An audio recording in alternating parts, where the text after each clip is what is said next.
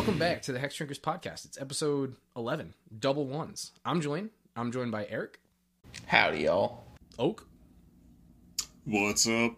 And Chev. Hey. And we're a longtime playgroup during the multiverse in the hopes of leveling up both our game and yours. And I gotta say, Chev, next week I'm gonna need you to come with a little bit more enthusiasm. You've been hitting me with the very short hey for several weeks now, and it's just not cutting it. I mean, Eric's giving me the full-on howdy, y'all. It's like, we're about to go to a rodeo or something. I was hitting you with the neutral howdy, but I'm about to get loud this episode. Yeah, no, like I said, we are about to we're about to go to the rodeo. We're about to ride some bulls because we have a brand new format that we're introducing. I want to call it the Hunger Games almost, or the roast games or something. But what we decided was, we a long time ago we talked about our color identities and what we liked, and we also threw a little shade, talked about what we didn't like. And there's a few things in our playgroup that we're not always so hot on. So we wanted to kind of take this opportunity to air some grievances against decks in our playgroup that we're not the most fond of. But we also wanted to bring it back up in a positive way. And after airing our grievances and having a nice little sort of a debate, we will kind of help build that deck back up and suggest constructive criticisms in how to either swap cards out that will make the deck more interesting or fun to play against, or a way to kind of adjust the strategy that might be more interesting, considering a lot of these decks that we're going to talk about, I think, have been around for quite a while in our playgroup. So, like I said, it's the Hunger Games. I volunteered as tribute for our first week, and today I will be offering up my Dakkon Blackblade deck, which I have had for quite a long time. The boys know it. The boys love it. The boys have opinions on it. You'll find out. Fair enough. Yes, the boys will get to their opinions, but first I'll just talk quickly about the deck, so that our audience has a rough idea of what we're working with, and I will put the original deck list in the show notes, as well as maybe an updated deck list depending on how quickly I turn things around. So, Dakkon Blackblade, Esper Commander, basically just is as big as your land count, which would be good in colors that ramped better, but he's from Legends, so Wizards didn't really know what they were doing. Needless to say, he looks super cool, very badass. But in Esper, we've said this multiple times, love playing control. So basically I said, well, I like playing control in things like standard and modern and stuff. I just want to pour all of my favorite things from those formats into a sort of EDH deck. Probably the biggest influence for this deck was the Esper Dragons deck that was in Khan's Block Origins Battle for Zendikar-ish standard. If you guys remember that deck, that was probably my biggest inspiration for this, kind of the general structure. So it's a control deck, plays lots of removal, counter spells, wraths, and then hopes to end the game with, usually a singular large threat after outvaluing and maintaining the board over the course of the game. So I will now hand my soul over to you, benevolent dictators. To the will of the people. It's this mob rule. Now, when we talked about this deck and, roasting it and whatnot, Eric was always the most eager to provide his, I'm sure, undying love for this Dakkon Blackblade Esper Commander, to the point where, some of us put notes down. Eric has no notes. He is going completely off the cuff to tell us how much he loves Dakkon. So I would say that's a pretty good place to start, Eric. I'm surprised you like him as much as you do. I mean, someone who more normally focuses in green, like, your love for Dakkon is known throughout the multiverse. Absolutely. Let me just start by saying, a couple things about the deck that I'm sure are going to be brought up a couple times. Dakkon Blackblade is an overcosted commander with next to no personal theming, in that he costs 6 and then is like, you got lands? That's my power and toughness. Things you might think that this deck does with Dakkon Blackblade at the helm. A lot of evasion, a lot of ways to sneak Dakkon in for commander damage. Sort of an interesting take on Esper Voltron or something like that, with, control tools to back that up. Wrong. It has 8 board wipes. I didn't actually count the number of counter spells before going into this, but a lot. It only has 6 total creatures, not counting Dak. it is just control to its core. And so then turning, you might say, okay, well, maybe it's got some common control win cons where it finishes by just locking the other players out and then saying, okay, you can no longer cast spells, or, you can no longer effectively play the game. I'm going to grind you out with this value engine or with that piece, etc., etc. Nope, doesn't do that. It also doesn't have any combos. It has Approach of the Second Sun. That is how the deck wins. If you draw it, you have done a good job, and you have a pretty good shot at winning because you have a lot of counterspell protection.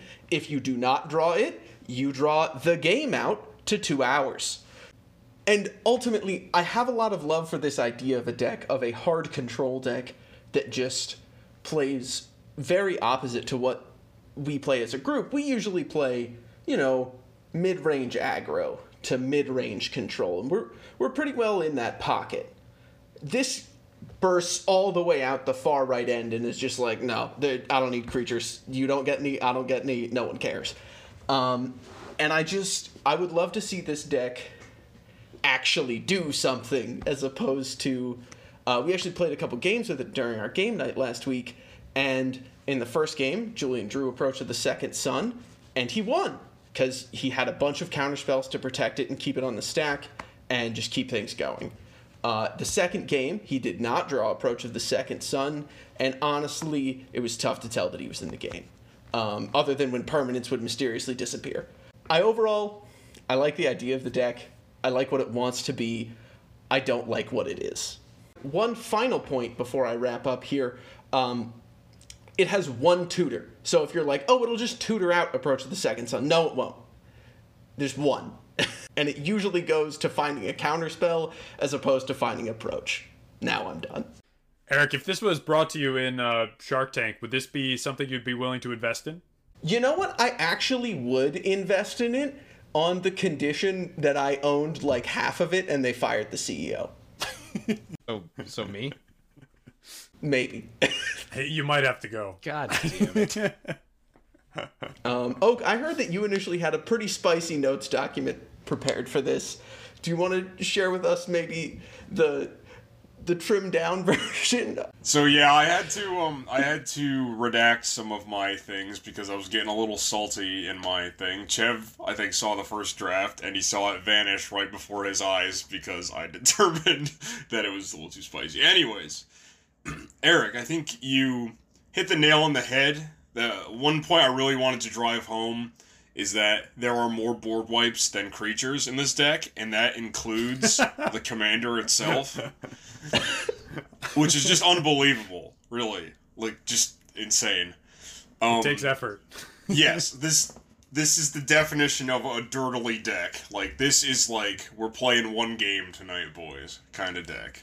However, Eric, one thing I do think you neglected to mention is another great win con in this deck, which is, well, it's a win con in the sense that you'll take one player out, and that's Magister Sphinx.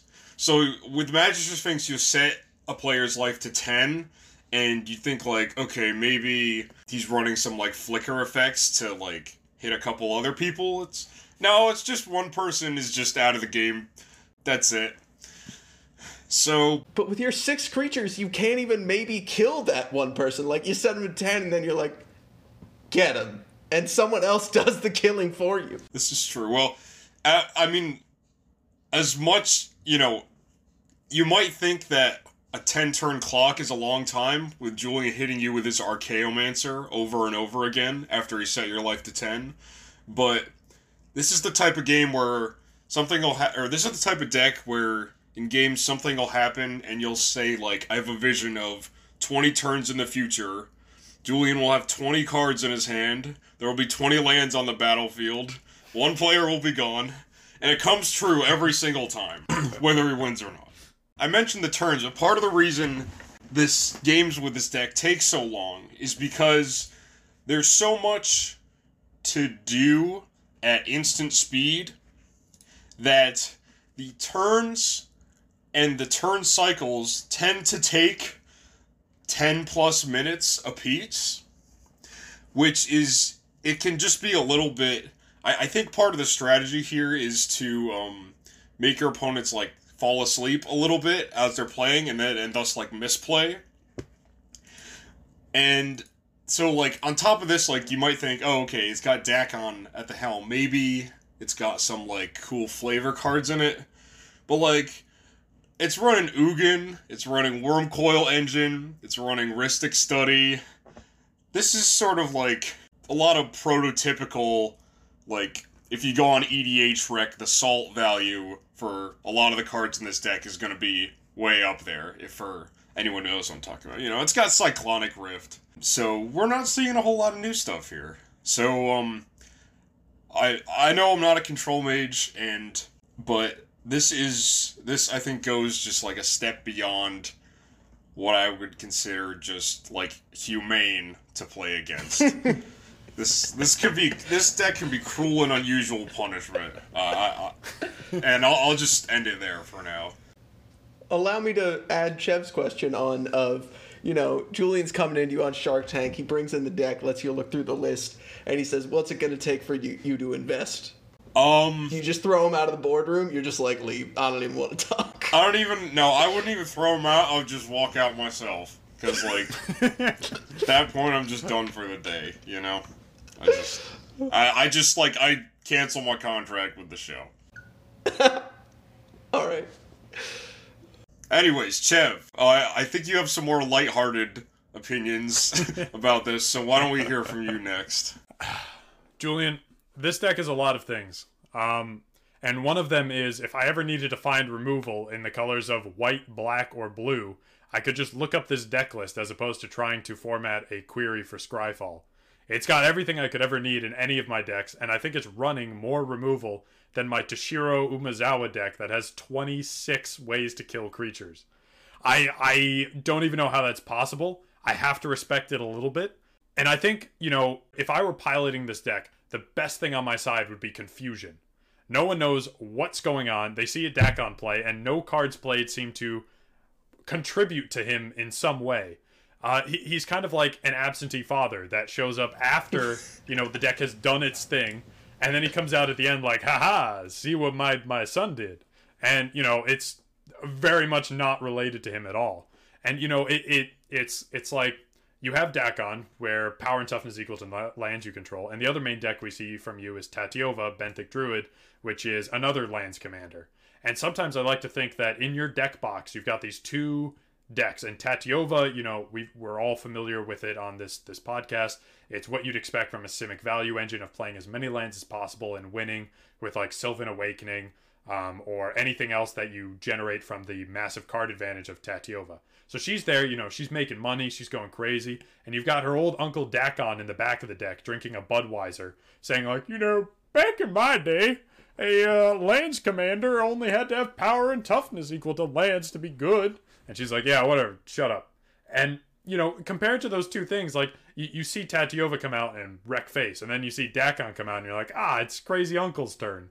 And, you know, he still makes you work for it, but it's definitely a very different experience in terms of lands. The deck is, you know, so generic in terms of what it does that when we were putting this thing together and you suggested Dakkon as a potential target for us to share our opinions on, I had no memory of it whatsoever. I knew you had Dakkon as a deck. I knew Dakkon existed in the pantheon of Juliantown, but like I couldn't remember a thing about it. And if you don't play this for 2 weeks, I still won't remember a thing about it unless I listen to this podcast. And even then, it'll be kind of touch and go. And I really have to ask, you know, what's the plan here?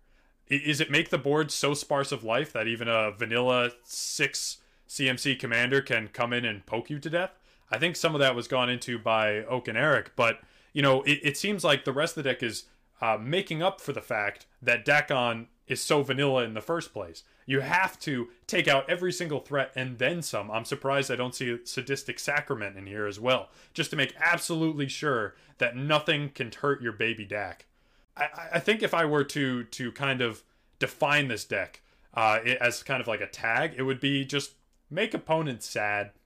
I don't know if, you know, it could be considered combo or control, but it just makes people sad. Besides maybe you. And the final point I have to add, and this is unfortunately direct to Dakkon himself, what the fuck is that flavor text? It kind of makes sense. You're mentioning plains, and I'm like, I'm on board for a good time. He's going to mention plains, islands, and swamps. Oh boy, like, he gets his power from the land. And then he just says mountains. Like, this man ain't Boros. Like, where is this other stuff coming from? And so, gotta give it a flavor fail, too. I think this may be more of a fail on Wizard's part, but the existence of Blackblade Reforged, the equipment, implies that Dakkon without the Blackblade has power and toughness 0-0. Because he's just some guy. Yes. Despite looking pretty cool in this art, he is, without the blade, perhaps not even able to exist on the battlefield. I don't think that's a flavor fail. I think that's probably on purpose. And if we as a playgroup wanted to rule 0, that Dakkon himself is a 0-0 unless he's equipped to the blade, I'd be willing to accept that by majority vote. I think so too. I would also take that. And to be clear, earlier when I said I would invest as long as I get 50% control and we fire the CEO, I wasn't actually talking about Julian. I was talking about Dak. I stand by my comparison to him being the grumpy uncle who's like sitting in a rocking chair with a beer and just telling you how it was in his days. But it's like a room temperature Bud Light. He's got his chewing tobacco tin nearby and he keeps spitting into it, and Tatyova's like, dude, that's gross. All right, I think we've probably gone far enough unless anyone has any final comments. I think it's time to hear Julian explain himself. Yep. I'm ready for it. Unleash the beast. I appreciate your criticisms. I guess I should at least try and be civil here, considering none of you guys were. I think the biggest thing, and I'll try and address points directly as I can, but it's hard to keep them all together. Hence why I was hoping that we would go person by person, but Chev insisted that I didn't get to talk until the end because he's an ignorant. You gotta get roasted. Well, it's nicer for me to provide banter in between is what I think.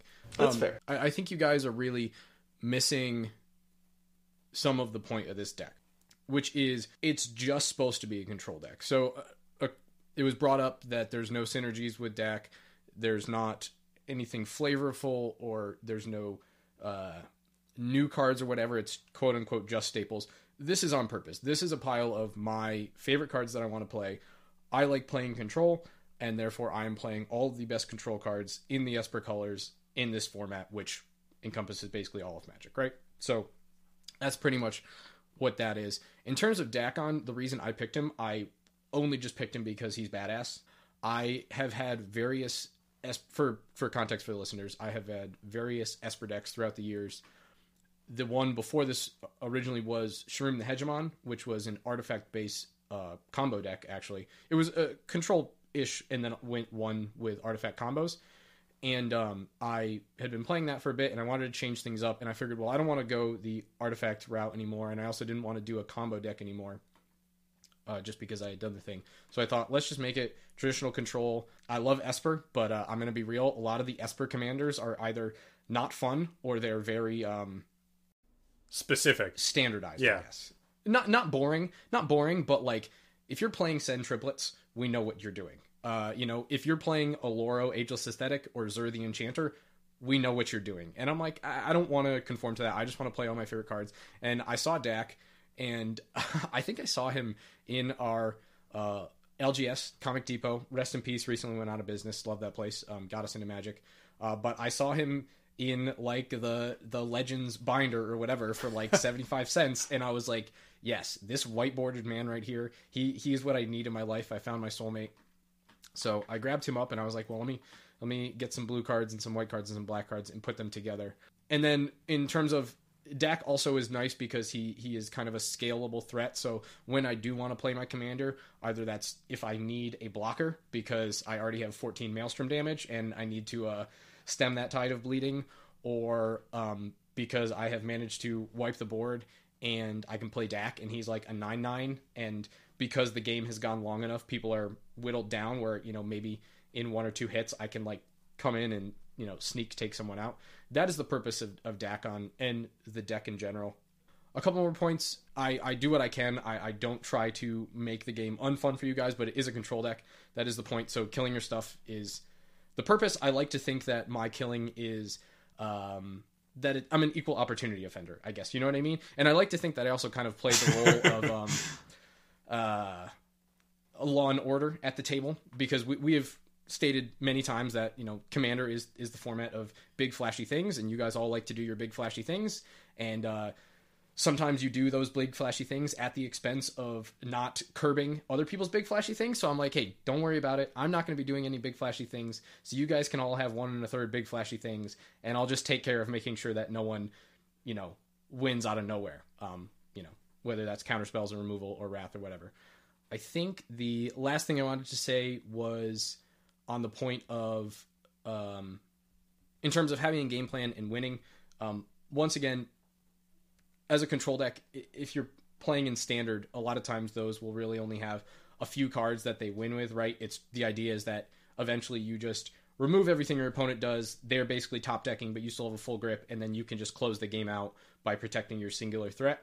I think I might, like you said, I might have tried to go a little bit too light in terms of just, oh, well, why would I play another, you know, creature when I get to put Vindicate in as well? And I'm like, oh, I forgot to put Utter End in, so I guess I have to cut another creature. I think you guys are right that I've gone a little bit too far, and that's part of why I do want to remake this deck, is because I have always been a proponent of sometimes you just got to close the game, and having a few more ways to do that, or a few more efficient ways to do that, would definitely be in my favor, other than just Approach of the Second Sun, which I have to say, Approach of the Second Sun, though it's, you know, it's a you win the game card, so that can feel sort of cheap sometimes. You know, it goes in 7th from the top, and when I won the other day, you guys had like 5 turns to find a counterspell or deal with it in some way, so I don't feel so bad about winning like that, because it's not like it's not telegraphed, you know what I mean?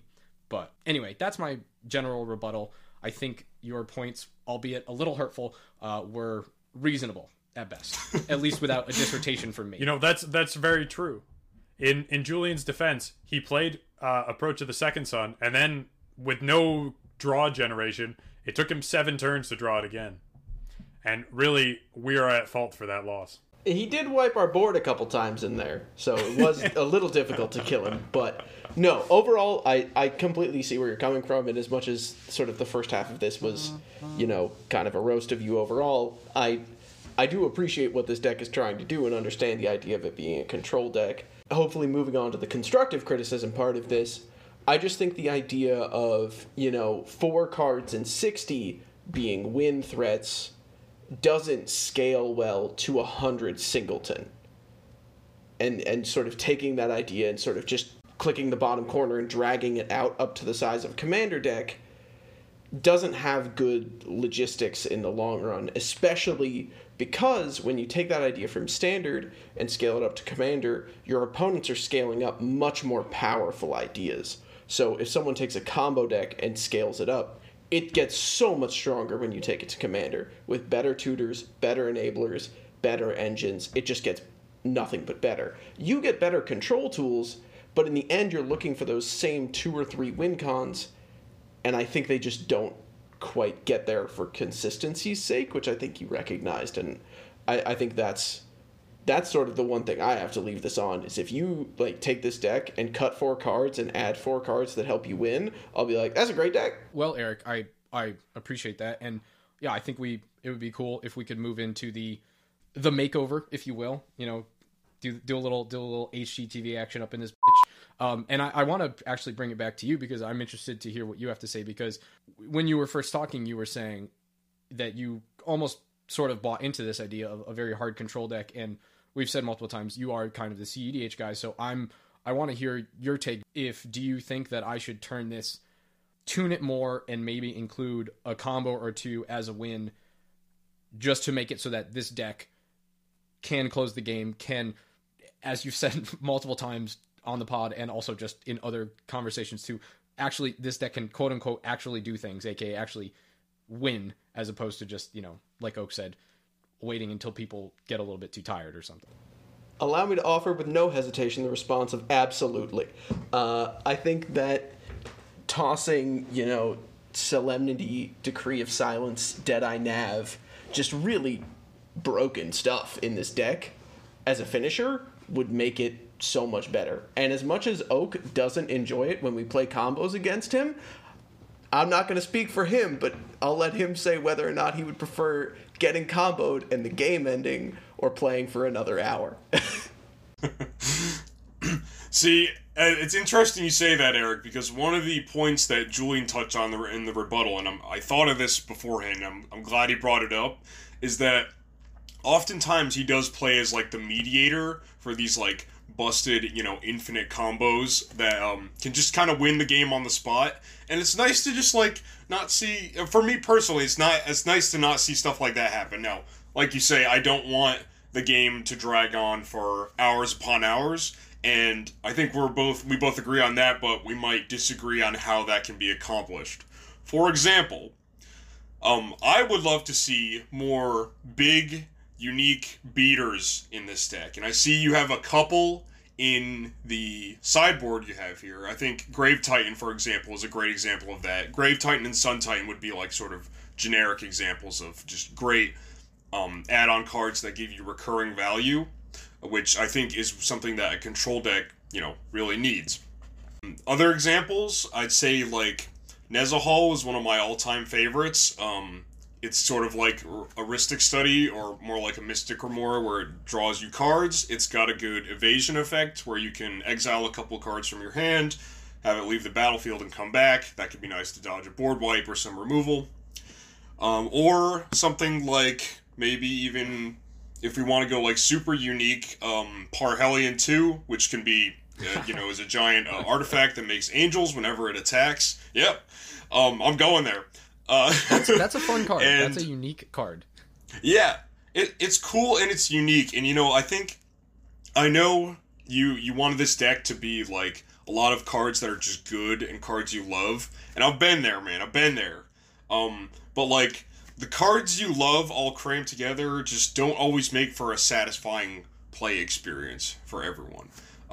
And so like I'd love to help you tune up this deck to be something better. And you could add, like, a Dream Troll or a Zor, but, like, please no, like, Yoseis or, like, Consecrated Sphinx, stuff like that. It's just, like, I want to see some more uniqueness. Like, what's the cool stuff that Julian's got in his back pocket? Like, those cool finds he's seen on, just clicking random on Gatherer every once in a while. I want to see that. I want to see that side of this deck. I do love me a Dream Trawler. I can tell you that much. I was actually going to suggest Dream Trawlers and add that card in this deck would be very good, I think. I think what Oakley's jumping on, and I think is something that we can really kind of drive home, is, and something I brought up earlier, is like you have this entire deck that is built to protect something. Like you have so many board wipes, you have so many counters, you have so much removal that you could really like kind of add a few more cards that is not necessarily great, not necessarily the best of their kind, but something that really means something to you. And like, yeah, this plays all of your favorite control cards, but you could easily, like Oak said, throw in a Parhelion 2 or just some massive card that isn't, feasible in any other space unless you have 30 ways to protect it in a single deck. And like, use this as a place to kind of have a couple slots where maybe they change every set. Maybe they change once every 10 years. But you have the space and you have like this playground that allows you to do something big no matter what it is, that you could utilize that a lot more efficiently in a way that is exciting in other areas. I don't have examples of giant cards or effects off the top of my head, but if there's something that like isn't necessarily great, but it is an effect that you think, in a perfect world could win, well, this is as perfect as you're going to get in terms of raw protection and ability to do whatever the hell you want turn 15 and on. It's an idea that comes up in a lot of kinds of games, whether it's in other card games with Protect the Castle in Yu-Gi-Oh, or in MOBAs in League of Legends with Protect the Kog'Maw, where you just have this one card that would, or one thing or item or character or something that would really just not be viable by itself, and you put it in this shell where you just say everything is here to protect the beautiful baby boy who in 20 minutes is going to kill everyone here. And I really like that idea for this deck as another way of taking it, that would probably satisfy more people than just Julian and I, where, you know, we could make a hard combo deck or a hard lock deck where it's just tutor for Solemnity, tutor for Decree of Silence, lay him down, no one else is allowed to play Magic. Julian establishes that he can win, now the game is over, which isn't like that fun, especially if he has a lot of counterspell protection. It'd be much more interesting to see him drop. I don't also really know any of these off the top of my head. I'm thinking of like maybe the Liliana Planeswalker that makes just an exponentially increasing number of zombies. Yeah. Throw a couple super friends in here. Yeah, some of those like long-term scaling engines, and sort of just say, okay, these are going to sit here. No one is allowed to touch them. If you try, I will counter your spells, I will kill your creatures, and I will make sure you have a bad time. And in 20 minutes, you're going to have a bad time no matter what, because these things are going to kill everyone here. And what's that zombie enchantment that just makes double the zombies every turn? Have that going? That's the only win con. You just make insane amounts of zombies, and the enchantment cannot be touched. I don't like the idea that it's the only win con. I want like 3 or 4 of these things in here. So it's whatever Julian finds first, slap that down, protect the castle around that. If it gets removed or exiled, he still has a win in the deck, and it's just waiting for the next threat to come up. But I like the idea of these long scaling threats to match the long game plan. Speaking of long scaling threats, I think a great example of an addition would be maybe some sagas. We were just talking those up in some of our recent podcasts. They just added a ton in Kaldheim, but if you go even farther back, I mean, like Elspeth Conquers Death, boom, great removal spell. It's got a tax effect for a second, and then the third one recurs a creature. Awesome. Same thing with Eldest Reborn. Each player sacrifices a creature, each player discards a card, return a creature to the battlefield. It's, boom, boom, boom. It's great. That's the kind of stuff I want to see. Julian, we've sort of shouted you down for a little bit here. What are your thoughts on these suggestions? I like the sagas idea. Enchantments are my favorite card type, so doing that would definitely be something I'm interested in. I'm hesitant to move too much towards sorcery speed. You know how instant speed is sort of my baby. I kind of own that zone, but it definitely is something that could mix things up. I think the next thing I'd like to go to is, well, a couple things. One, mostly directed at Eric. Do you think that I should? This has always kind of been my money deck. Do you think that I should try and trim the fat and include? You said that I only have one tutor in there. I think I have 2. I think I have Enlightened and Mystical. I did miss Enlightened tutor because it doesn't go get your win condition, so I didn't count it. But yes, you do have 2. Okay, yeah, fair enough. But do you think that I should trim the fat? I have been looking for a reason to splurge for a demonic tutor, maybe a vampiric tutor, maybe some other. Do you think that I should maybe have 4 or 5 tutors in this list just so that I can find the things that I need, whether that's to stop a game-winning combo or to establish my own? Or do you think that, going to another thing that I want to discuss with everybody as a whole, do you think that this deck has enough of the basics, i.e. card draw, ramp, whatever, or do you think that I am missing in some fundamental areas? So I would say that my answer, at least to both of those questions, sort of depends on what game plan you end up going with. If you sort of decide to go for like a more combo, sort of aggressive, or not aggressive because that's the wrong word, this is obviously a control deck, sort of a more laser focused endpoint of, we're going to broadly extend into control and then funnel all the way back into this sort of final spear of how we're going to end the game. In that case, I think tutors are going to be a really, really important part of the deck. If you sort of go with the Protect the Castle, where you've got maybe these 3 or 4 just game-ending scalers that you put in there, I think tutors are a little less important, and maybe you only need to add 2 more. But overall, I do think 2 tutors is just a little low for a deck, especially when there's great tutors out there like. Even just Muddle the Mixture. It's just so good to be like, I'm going to transmute this into any 2-cost card. Or, I think it is Spellseeker is the wizard who goes and tutors an instant or sorcery that costs 2 or less or something. That's another just really good tutor that you can just sort of jam in there. And you know what? It's a free blocker. Think of it like a Sakura Tribe Elder, except instead of getting you a basic land tapped, it tutors you a card that can win the game. Or save your life in the case of a Cyclonic Rift. Yeah, I just added a Muddle the Mixture to Oakown and Zindersplit. Definitely like one of the ones I was missing out on for a while. A cool card I've brought up, I think, before, because it's pauper legal, and you also played in your flash deck that Chev so graciously made, is Mystical Teachings. You know, find an instant, and then you can flash it back and find another instant. Mystical I think that circles back to my point. Also finds Torrential Gearhulk, which I'm a big fan of. That's true. It finds stuff That it with does. flash. That it does. You wouldn't think it does, Yep. but it do. Yep. So I would say, if you are going to do that, you know, go down the more like tutors route to, I guess, have like a maybe toolboxy deck, then focus on the unique if you can. It doesn't have to be like a demonic tutor in Vampiric, because with those cards you can sort of fall into the trap of becoming like a Yisan deck, where each game kind of plays out the same because you're just tutoring out the same pieces every single time. So I would I would be cautious going down that route, but you can definitely tune it for that. I don't know if other people have an issue with this or sort of how others feel about this, but for me, I understand the idea completely of having like a money deck where, you know, this is your best deck. You want this deck to perform the best. You want this deck to be the strongest. This is where you're gonna invest a lot of your fun money for Magic, and making that deck powerful is something I totally understand. So if we're like, oh, here's some cool ways you could power this down, and that's not what you want, feel free to just say that. Like, I don't want to make this deck like anything less than a 7 or anything less than an 8. Like, you want this deck to really be a powerhouse, and we can give feedback that'll lean you in that direction. Or if you don't really care, I like Oak's feedback a lot in terms of like, you know, let's get some card diversity. Like, let's see new cards in our meta, because that's always a really fun thing.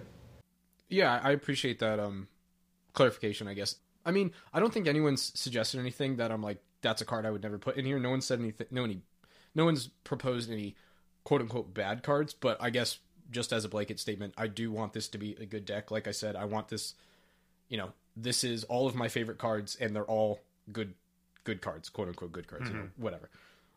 But I mean, I do appreciate the different and interesting cards, like Mystical Teachings. One, because it's just more avenues. Like Mystical obviously is like, if it happens to go in my graveyard from a drawn discard, I can still use it, or I get to use it twice, as well as obviously it costs like $1, and Demonic Tutor, you know, even though I said this is my money deck, I don't want to be like, all right, well, I'm going to change 15 cards out and they all cost $20, because here's all of my Magic money from 6 months, and I got a Vampiric Tutor. There's my Corona stimulus immediately gone. And the wind just vanishes.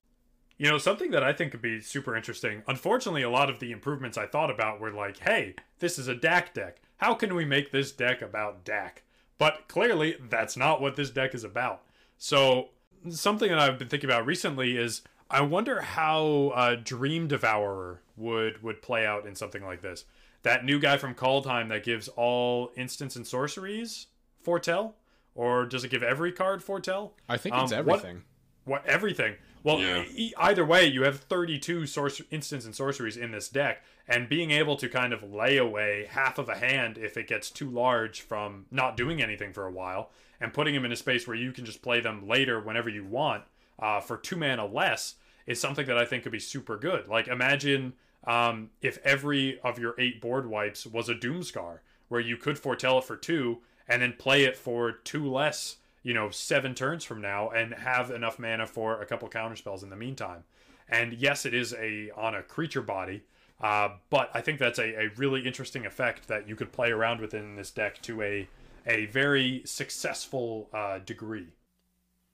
I'm glad you brought that up, Chev, because I didn't want to influence you guys when you were writing the notes and we were, really kind of letting this episode stew. But one of the things that I was thinking as like almost maybe a mini sub theme was foretell, just because I love that mechanic so much. We talked about it a couple episodes now ago, but yeah, and I'm definitely adding the foretell, wrath, counterspell, and scratch you draw to. So I think Dream Devourer is actually really great because it's just more things for cheaper. For a sub-theme for this deck, since it really is just removal.deck for the most part, having something like Foretell really gives it a character, which I will admit, I'll be the first one to say that all of my decks are very too strictly to a theme. to the point where Hapatra -1/-1 counters can really only grow in a meaningful sense when -1/-1 counters are a set mechanic. Eldrazi speak for itself. Coin flip, I mean, like, everything is so incredibly tied that seeing something so incredibly untied totally throws me off for a minute of, like, you know, what's the connection here? Like, what is this doing? Like, where is the sort of story of what's going on? And I'm not saying that, you know, going I would never recommend going as fully as I do, because it's really constricting at times and frustrating. But having that sort of like mini game of Foretell and being able to benefit on cards that, or capitalize on cards that really benefit from playing Foretell, especially with Foretell being one of the mechanics for Raynar, the new call time commander deck that allows all cards to Foretell for 0. Like, imagine that with Dream Devourer, and you can just like throw out your whole hand, make 7 1/1s with flying, and then like that's a pretty solid place to be in. And yes, you know, Magical Christmas Man, Christmas Land, etc. But having that be a sort of mechanic that you can use the cards like the Spirit Horse or Doomscar or all these other ones that benefit from that mechanic, as opposed to this where there isn't a lot of synergy between cards besides just general control. I like that. I just wanted to really quickly, I know that like Dak's super cool guy, cool shield, cool sword. I was just about to bring this up. Carry on. Yep. Carry on. We talked about him in an episode that I believe never saw the light of the day. That is completely my fault / OBS's fault. Nevin Jarl should command this deck. Yeah. No, I am totally with that. In my notes, I was saying, like, you know, if Julian could sit down on the front porch with his arm around Dakkon, sharing a glass of whiskey, or room temperature Budweisers that Dakkon loves so much, and have a talk about, you know, what he wants to be when he grows up, and why, in fact, he's leading a deck that includes about 20 ways to kill things. What is he doing there? And, you know, if Dakkon is not a theme at all that this deck really cares about, having something like Nevin Jarl that benefits from having creatures leave before it enters, and that's something that this deck is very good at doing, seems like a solid place for growth if you want to continue this very control-y theme. I'm briefly looking through EDH Rec at all the Esper options. There's not many. I looked at that prior to this, and I was like, shit, there's only like 3 that care about anything close to what this deck is doing. Chromium is the second best choice, but Nev just takes it by so much, in my opinion. I don't know what it is, but I just don't really like Nev. Is it because we lost to Nev in the Commander Legends release draft that we did? You know, if this was like 2 months ago, yes, I probably still would have been salty, but no, Yeah. There's a lot going know. on in the card. It's very, you know, heavy, as opposed to Dakkon, which kind of sits back and is like, hey man, I'll swing for the number of lands you have, but other than that, don't worry about me.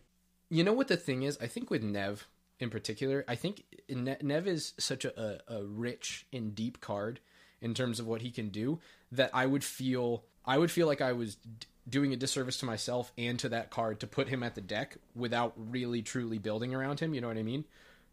So when that lost episode eventually does make it to airs in 2022, you know, people can see that we talked about blinking strategies and also zombie tribal strategies to maximize the amount of zombies that you're, you know, hitting with and stuff.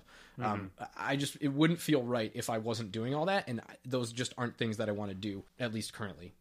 So I don't know. I will look and see. I will attempt. There's also to partners. Be open. I don't know what partners exist, but there are a few of those. Silas Timna would be the best partner, in my opinion. Oh, I don't know. Sakashima Timna seems pretty strong too. That's fair. That's true. I just wanted to second the idea of Chromium. That guy totally went over my head before, and I know you had like very early when we started playing EDH, we all made, you know, Elder Dragon decks. It would be cool to see the return of Chromium, but besides that, I think this guy's got like everything you want on a card, Julian. Like Flash, can't be countered, flying, you know, evasion, and, you know, much like Dream Trawler and Nezahal, he's got a way to sacrifice just a tiny bit of card advantage for Protection. Yes. Yeah, no, that's a really Thank good you. point, Oak, especially because, like, you know, considering how few turns Julian does stuff, he'll definitely have a few extra cards in his hand, even if it's like lands and stuff that you can just pitch and keep the commander alive. I think that's a really beneficial option.